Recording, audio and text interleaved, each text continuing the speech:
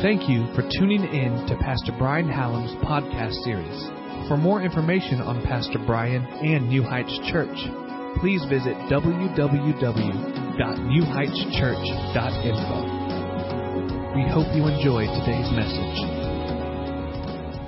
Open your Bibles to Mark, chapter number 16. I'm not going to teach long, but we're going to try to teach good on baptism. We've been talking about baptism now for a month and a half, and I may jump in the water myself, depending. We've got it at like, 34 degrees, so it should be about right for everybody who wants to get baptized. But listen to me, water is one of the most, if not the most universal forms of cleansing something. You know, that makes sense spiritually, but it even makes sense in the natural. It doesn't matter if you're in Russia, if you're in Canada, Mexico, Taiwan, whatever. If something's dirty, you want some water. And the more water you got, the more clean you can figure it's going to be. That's why the Bible says that we are to be washed by the water of the Word of God. That's why at this church we put an extreme priority on the Word of God, because it literally will just cleanse you. You can get to a place where when you're under the anointed Word of God, when the anointed Word of God is penetrating your ears and getting down into your spirit, all of a sudden things just start falling off of you that you didn't even know you were carrying around, and you just begin to get cleansed, because water is one of the great cleansing factors on the whole planet. Furthermore, water shows up in three different distinct forms. You have ice, which is solid. You have water, which is liquid, like you get out of your tap or whatever. And then you have steam, which would be a vapor. And it's very similar with the Lord. You see, a lot of people get, wrapped up in the idea of how can God be three but one, one but three? Because we have a Father, we have the Son, and we have the Holy Spirit. How can all those things be the same thing but still be different manifestations? Well, I can't explain it exactly to you. That'd be something in heaven when we get to the throne room and we ask Him about it. But at the same time, if you really want a good representation, you can just look at water, which takes up more of the earth than anything else. It's found in all three different states, and nobody will look at a block of ice and argue, say that's not water. It certainly is water. It's just in a different form, and it has a different use, and it has a different purpose. And you don't want water that's hot in the form of steam when you're trying to cool off, but if you're trying to heat something up, you don't want a bunch of block ice. So God manifests Himself supernaturally and overwhelmingly powerful in three different ways. So when Jesus was asked, how do you pray? He said, you pray this way. Our Father. That means when you pray, you ought to be praying to the Father in the name of Jesus. So you pray to the Father, but then the Bible says that Jesus Christ, the fullness of the Godhead bodily, He said, I don't even do anything except I saw my Father do it already. So literally, the Father somehow was the example for the Son. So if you want to know how the Father acts, you read Matthew, Mark, Luke, John. The man Jesus that walked the earth is how God the Father acts in heaven. How many times did Jesus walk up to somebody who was hurting, dying, afflicted, or totally in bondage and say, I'm not willing to help you? He never did it. And He's not going to start today. So I don't care where you're going. I don't care if it's a lawsuit. I don't care if it's a tax problem. I don't care if it's I can't get a job. I don't care if it's I'm always sick. I don't care if I can't get my car to go into drive instead of neutral. Whatever it is, He's more than enough. He's more than able, and He's willing to help you. The third way that He manifests Himself so powerfully and supernaturally is with His Holy Spirit.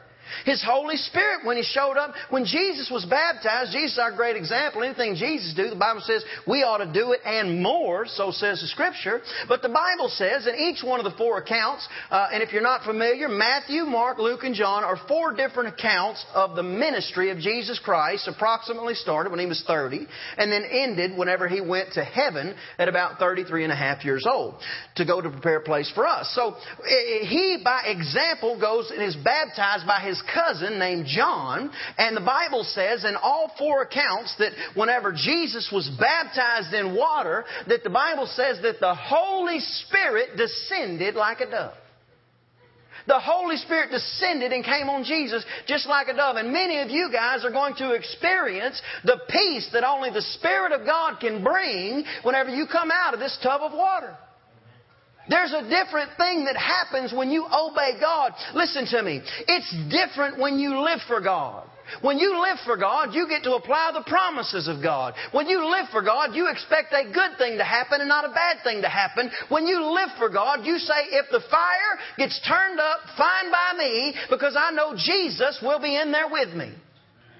When you live for God, you don't just bounce around going, I hope something good is going to happen in my life. You bounce around knowing He's going to make me the head and not the tail. Everybody in my house is going to serve God. My entire family is going to get born again. My entire family is going to get baptized. Everything about my life now has reason, purpose, and motivation to do it with all gusto, because I don't even work for man anymore. I do everything as unto the Lord. Everything I do now matters. I can't get dressed the same anymore. I can't talk the same anymore. I can't tell the same dirty, nasty jokes anymore. I can't talk about my sister-in-law anymore. I can't cuss about my mother-in-law anymore. I can't stomp and flip somebody off in traffic anymore, because everything about my life now has reason and now has purpose. Amen. It is different when you live for God. You don't live by the same rule book. Whenever the devil comes in and starts questioning you and starts telling you, just like I said in Luke chapter number 22, you say, yeah, that may be right, but the blood of Jesus is sufficient to cover my sins. Everything changes when you live for God. One of the most powerful things you can do is get in a bucket of water like this and be baptized, because you're not just telling yourself, but you're telling every witness in the room, I've chosen Jesus over everything else. Interesting thing about water is when you get in it, you're not kind of wet. You are wet. You are saturated. You can sit there, and I don't know about you guys, but when you're getting in an old creek bed or something, I grew up way in the country, and we would swim in any creek or water or draw, anything that had water. I remember one time we were swimming in a creosote pond. That may be what's wrong with me, y'all. But I remember walking in this pond. Me and my buddy found it. We thought we found it. We were walking, and everywhere we'd step, that old creosote would just bubble up and bubble up. But it smelled so terrible. But man, it was hot. So we were swimming. Anyway, but you know how when you're getting in an old creek and it's cold and you're walking in, it's like, okay, it's a little cold on my ankles. Okay, it's real cold on my knees. Then you hit waist deep and you're like, now it's cold. And then you get down and you submerge the area where your heart and your head is. And all of a sudden you are what that water wants you to be. You're either cold or you're hot. Well, here's what His Bible says. The Bible says whenever you are baptized in Galatians, the Bible says that you are literally putting on Jesus. And not just kind of putting Him on. Every piece of you is now covered in Christ, which now empowers you to go boldly to His Father and make your requests known unto Him, not under the ideology that I got it right last week, so now I can pray, or I missed it last week, now I can't pray. No, you go to Him just like what you are, which is the righteousness of God in Christ. Because when the Father looks at you, He's not seeing Jeff or Larry or Susie. He's seeing the blood of His Son that was shed to pay the price. Can I get an amen? It's different when you live for God. And being baptized is one of the greatest things that you can do to show the Lord how important He is in your life. People came to John the Baptist as soon as they got the revelation that they needed to repent from sin. Repent is not a word we use very often today. Most people, when you say the word repent, would think apologize. So if I were to say something ugly to my wife and I said, I'm sorry, that would sound like repenting, but that's not the word at all. The word repent is literally to turn away. It's to be going this way, now I'm going to repent, and now I'm going this way. That is what repenting is. And the people that got the revelation of the necessity of baptism for the sake of repenting of sin came to the place and the knowledge that it's not working the way I'm doing it, so I've got to make a change. Don't ever forget it's never too late to turn around. It's never too late that no matter how far you think you've gone away from God, you're halfway there just turning back.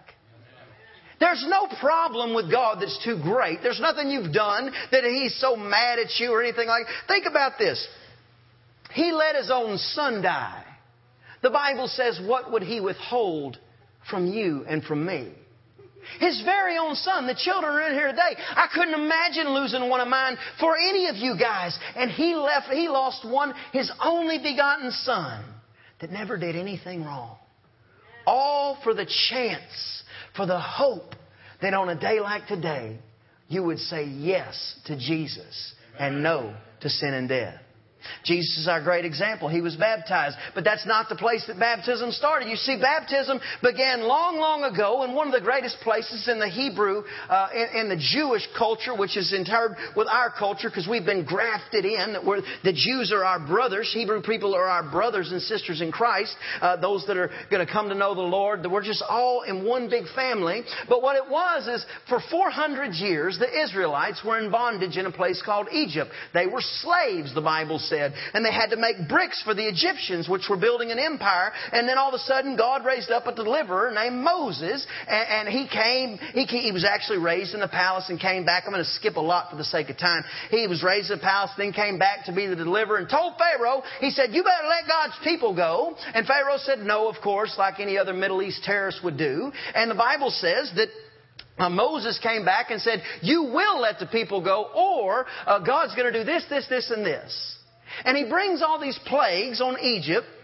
And the Bible says that when He does, finally after the last plague, the Bible says that Pharaoh decided to release the Israelites out of captivity. You and me have been released out of captivity. The exact same way it happened then is the exact same way it happens now. The Bible says that the last plague was that the firstborn of everybody in Egypt was going to be killed if they did not have the blood of a spotless lamb covering the doorpost to their home, the doorframe. So what would happen was, or what happened that night was, is Moses came back and said, okay, everybody, go find a spotless lamb, kill it, take the blood, and put it on the door of your home because tonight death is coming calling. It doesn't matter if you were born yesterday or born 100 years ago, death comes calling to everybody. You don't get out of this dispensation without crossing through the portal of death. There's been a couple of exceptions to that in the Scripture, but by and large, that is the way. So what happens is death comes calling that night, and He's going over all the households, and He looks down, and where He sees the blood of a spotless lamb, the Bible says that He passed over that home, and the whole house was saved. So God is looking for one thing when it comes to your life and where you will spend eternity. He's looking for the blood of a spotless lamb. The Bible says that the one who opens the womb, the firstborn son, the Bible says is holy unto God, therefore ought to be given to God, meaning like your children. When you have children, you ought to dedicate them to the Lord. You ought to pray over them. Say, Lord, I thank You for entrusting me with this life. Help me to raise them in the fear and admonition of You. But this is Your child, and I'm going to do my best to raise it on this side of glory. You ought to be doing that. So the Bible says that the firstborn is blessed and belongs to the Lord. So what happened is death was coming calling for what was owed that night. And the Egyptians, being as they worship pagan gods and sorcery and witchcraft and all other kind of stuff, not to mention they were enslaving God's people. They didn't put any blood on their door. They didn't have any idea of the covenant that God was making with the Israelites. And the Bible says that that night the firstborn of every household was killed by the angel of death. And there was weeping and wailing and everybody was crying. And the Bible says that because of death, the Israelites were able to walk out of the place they were in bondage. You know, it's the same with you and me. I don't care if you're bound by an addiction or bound by a bad attitude or bound by a mean wife. No, I'm just kidding. The bottom line is, it's the blood of the Lamb that will set you free. So the Egyptians say, okay, guys, you got to get out of here. If your God's going to kill our kids, you got to get out of here. Now, number one, those kids weren't killed by God. Those kids were killed by the choice to not get under the blood of the Lamb. So they get to walk out of Egypt, the Bible said, and they've got all kind of gold and silver, and they're trying to carry it out. And they get to a place called the Red Sea. And the Bible says that whenever they got to the Red Sea, that the Egyptians got in their chariots and they began to chase them down and were planning on killing them there because they felt like they had them trapped. And all of a sudden the Israelites said, "Oh, Moses, doggone it, you got us out of here by the blood of a lamb." He said, "But now we're all going to die right here on the banks of this sea. And I just don't know why you did that. We could have at least died there or eaten something there. They had tombs that we could have been buried in. Why did you get us out to be killed here?" And Moses walks up to that sea, picks up his stick, points at the water, and says, "Get out of the way, water." The Bible says, boom, water splits open. I'm paraphrasing, of course. And all the Israelites walk across. They go through the water. They come out by the blood. But then they go through the water. The Bible says they get to the other side. They're in the middle of the wilderness. And then all of a sudden now they've got to begin to trust God. They've got to believe God. They don't have anywhere to get water. They don't have anywhere to get food. And God says, "If you need water, why don't you take a stick and go hit that rock?" Boom, Moses hits a rock and whoosh, water flows out. Plenty for them to drink. Said, "We're hungry." God said, "Here's some bread." Pow. Said, "We don't like bread. We like meat." "I do too." Pow. Gives them some quail. But the bottom line is baptism didn't start with John the Baptist. Baptism became an example because of John the Baptist. You are delivered by the blood of the Lamb. You are saved. But then he says, be baptized. Wash that old stuff away. Because what I want to do is lead you in an area where the only thing you can do is trust me. You see, living for God, we don't always have it all figured out. On the contrary, we walk by faith and not by what we see. So for us, one of the things that we can do is to be baptized so that we can get to a place where God will entrust us to trust Him. Did you know in the wilderness they were never attacked? Did you know in the wilderness they never had to go to the grocery store? They were delivered every morning. The Bible says that their shoes didn't even wear out. They were there for 40 years, walking around. The next example that we would see, of course, would be Jesus when He was baptized. And the Bible says that when He was baptized, boom, the Spirit of God descended in the form of a dove. His daddy in heaven, our Father, said, "Behold my beloved Son in whom I'm well pleased." And immediately, the Bible says, He was led by the Spirit into the wilderness. He was there for 40 days. The Israelites were in the wilderness for 400 years. This didn't start with John the Baptist, and it didn't end with John the Baptist. Do you guys have your Bibles open to Mark chapter number 16? The Bible says this. This is Jesus. He says, "Go into all the world and preach the gospel," which is the good news, "to every creature. He that believeth and is baptized shall be saved." Listen to this part now. You don't hear this at every church. "But he that believeth not shall be damned." If you do not believe on the Lord Jesus Christ in this era, it doesn't matter what you do. It doesn't matter if you run 100 charities. If you do not believe in Jesus Christ, your soul will find itself in a place that is separated from God for all eternity. It'll find itself in a place separated from God with no way to cross the cavern of separation. You see, when we're all born, the Bible says that we've all sinned and fallen short of the glory of God. And it's created a big cavern even now, where we have us over here, we are sinners, and we have a sinless God over here. And we're trying to get back. He's trying to get to us. We're trying to get to Him. But don't you know that if you take a dirty dish rag and you wipe it on a clean pot, the clean pot is no longer clean? It's the same with us and God. If we were to touch God, who is perfect, not only would we die, and that's just a whole other teaching, but the bottom line is He would no longer be perfect because imperfection has touched Him. So in this dispensation, in this era, we have the opportunity to choose God because He created a bridge that would span the cavern that is between us and Him in the form of an old rugged cross through the blood of a spotless Savior. 2 more points. You still with me? Yes. Baptism will not save you. I know there's a lot of places that teach that. But it's not in the Bible.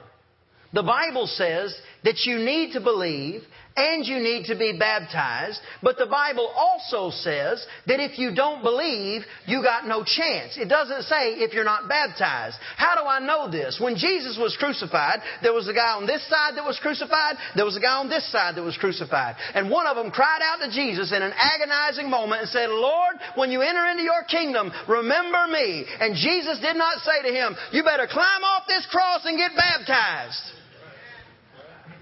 He said, this day you'll be with me in paradise. Don't get in this water thinking it will save your soul.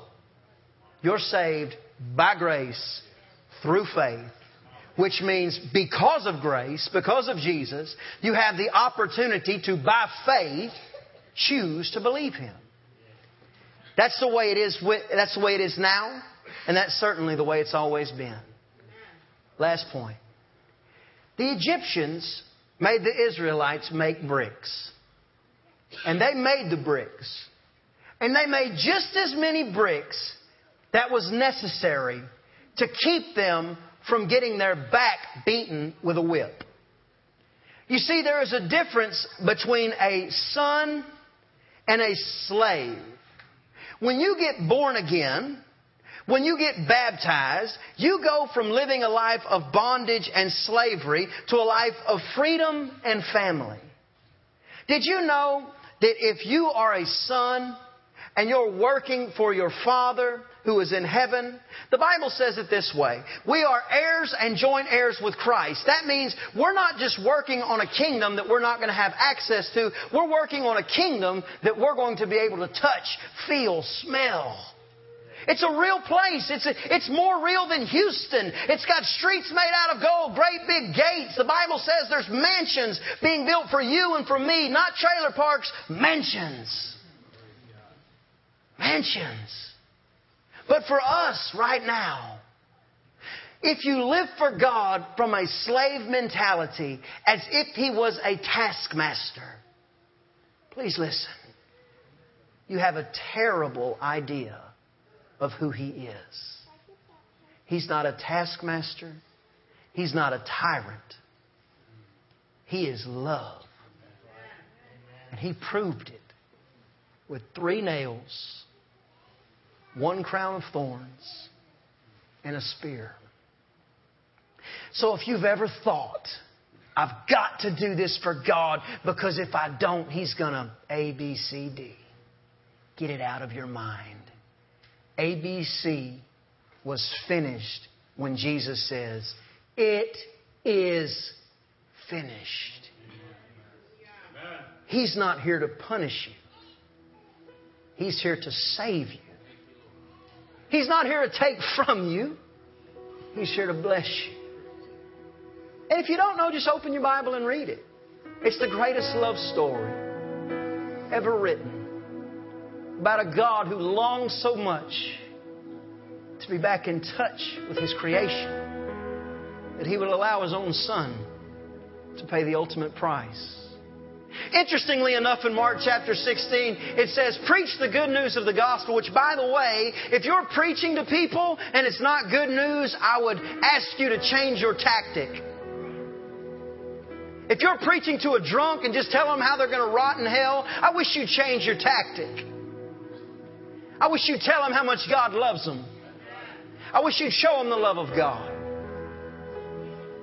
If you're talking about the guy on TV that's on the news station that you don't like and you got nothing but vile things to say about him, I wish you'd change your tone, because that same mouth of yours is the mouth that God wants to use to minister to the guy at work. Can't serve two masters. Make the tree good, make the tree bad. Everything matters. Not something matters. Everything matters. But he said it real interesting there. He said this. He said, preach the gospel to every creature. Creature, it's odd. Why wouldn't he say to every person? Because here's the deal. Every human being is one type of creature or the other. There's only two types of humans in the world. All this other nonsense about people trying to, be all these different... the children are in here, but y'all know what I'm saying. Trying to be all these different things. Nonsense. There's two types. Born again, not born again. So in 2 Corinthians chapter number 5, he said, know ye not, excuse me. He says, when you become a Christian,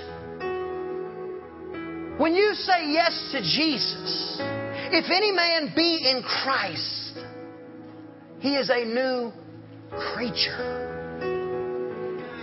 That's why he said, preach to every creature. That's why you guys who are born again, raise your hand if you're born again. Wave at me. Listen, that's why when I'm saying this, you're going, yeah. Oh man, Jesus, whoo, I love Him so much more. I tell you, my faith's given, I just love Him. And that's why anybody in the room that's not there yet is going, I wish I had somebody like that I could know stuck closer than a brother, that I know that they would never leave me and never forsake me, that literally would pay the price for me even before I said yes. I wish I had somebody like that in my life, because Jesus said you need to preach to both kinds, both types of creatures. Two different kinds. So I'm going to ask a simple question. I would ask you to bow your head and close your eyes if you would, please. Thank you for listening. For more information on Pastor Brian and New Heights Church, please visit www.newheightschurch.info.